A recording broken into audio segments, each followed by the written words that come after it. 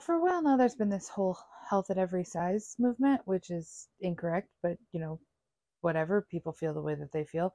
And I'm not going to talk about the movement itself and break it down. I don't care enough. And there are plenty of other people who have done that.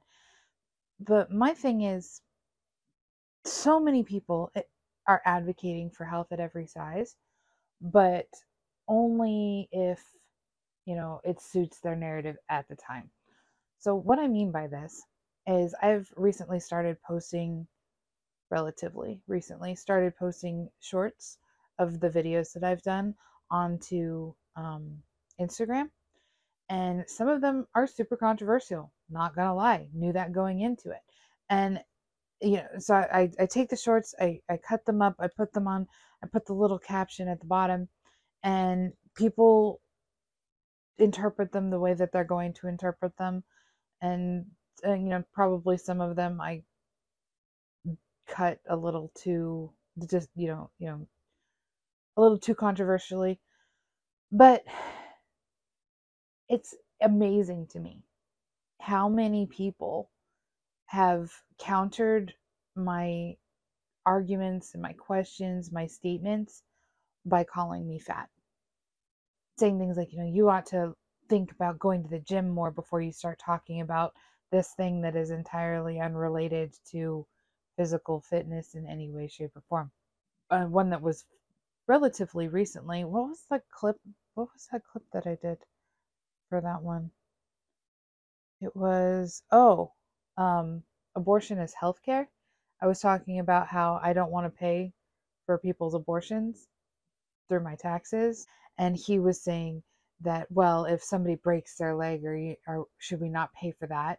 If, and he just kept coming back at me and back at me and back at me. And finally he's like, when you have that heart attack you're going to have because you're so fat, then, I'll call an ambulance for you, even though, and I'm like, of course, it's like, for one, of course you're going to call an ambulance. You're not going to pay for the ambulance. What do you care? I just, again, it all comes down to this hypocrisy thing where you're apparently allowed to say whatever you want insofar as if it's your narrative, so long as you are belittling and degrading and insulting people who are on the wrong side. There's a concept that when you're in a debate and you start slinging mud, you've lost the debate, because you have nothing intelligent to say. You have nothing intelligent to contribute to the conversation. And so you just fall back on basically your mama comments. It's like, yeah, well, your mom, because I don't have any rebuttal for that, whatever that may be. This is something that I talked to my kids about when I was teaching community college. Is we would have, and they weren't real debates. It wasn't a speech class. It was composition one.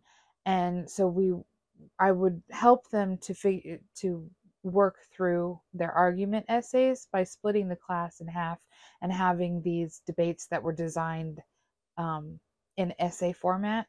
So they would have, their introduction, then they would have their arguments, they would have the counter arguments, they would have the rebuttal, and then they would have the conclusion. And I told them that, because I would tally points on the board based off of how I would score their quote essay, if that's what they were doing. And I told them, if you are responding to counter arguments and your response is to insult or belittle, you've lost. And if that's the way that this devolves in the classroom, then I'm going to end the debate right there, and the other team's going to win by default. And they stuck to that, because these were every point that they got was for their debate essay was extra credit. So I mean, if I had thrown swords in there, it'd been a modern day gladiator pit. I'm just saying. But it we've kind of gone away from that societally. This idea that if you have to insult somebody, that you aren't have nothing to contribute to the conversation intelligently as a rebuttal. And it just drives me crazy. you know, there are people who have genuine issues with their weight, with their appearance, with their um, the way that they dress, the way that they talk, the way that they, you know, whatever, you know, there are reasons why people are the way that they are. And there are also reasons why maybe some people can't change. Is that the case for me? No. I was extremely healthy and fit and had no problems keeping my figure trim until I hit about 30.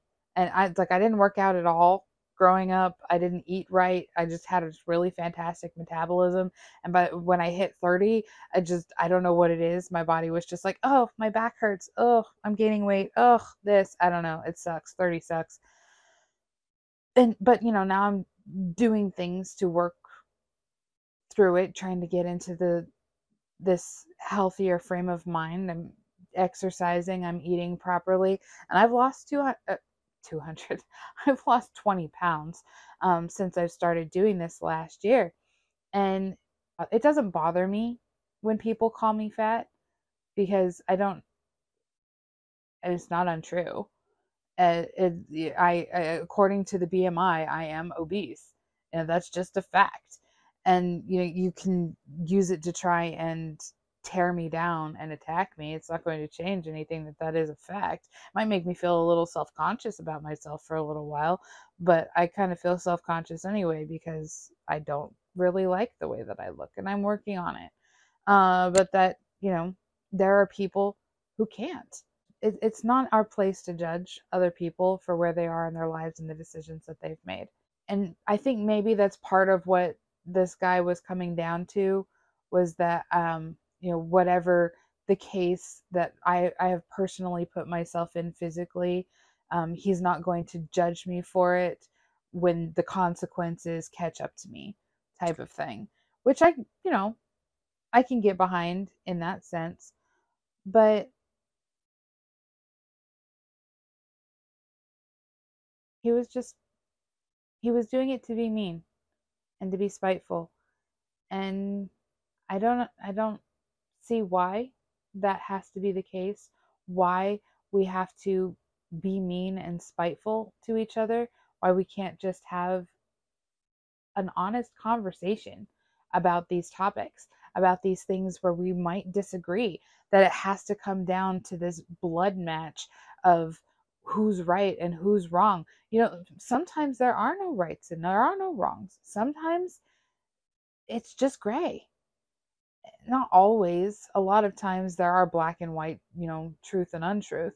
But sometimes it just comes down to feelings and the way that you think and the way that you feel and the experiences that you've lived in your life. And why do we have to disrespect that? Why can't we just agree to disagree? When did that stop being a thing? But, I guess what this comes down to is, yeah, there's a part of me that's a little salty that there are people who feel so threatened by the things that I personally have, as my opinions, that they have to attack me in ways that I'm vulnerable because they don't want to try and, I don't know, have an actual conversation, that we have lost the ability to be reasonable. That's really sad to me. And I hope that what little I've been able to do as a teacher with my students and helping them to understand the way that debate works through argument, that there are at least some people in this world who remember that it's okay to have conflicting opinions, and it's okay to talk about those conflicting opinions in constructive and reasonable ways.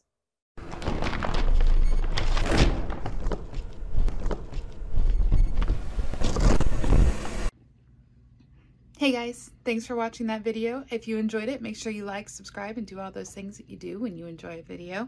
If you'd like to learn more about us at Moms for America or the Millennial Rant, you can visit our website at millennialrant.com or see us on our Instagram page at millennial_rant. I look forward to seeing you next week, and I hope that you have a wonderful day.